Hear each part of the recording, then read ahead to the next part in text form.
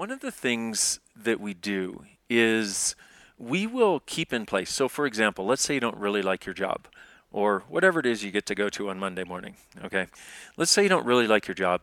And one of the things we'll do is we'll create this energy of sort of that resentment of having to go, this unhappiness about being made to do this sense of I don't really want to be there, but I have to, as a way of letting ourselves know and acknowledging to us that I don't really want to be here.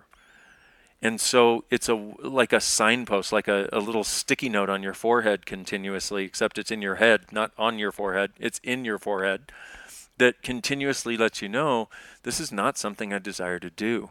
Well, we can change that too, okay?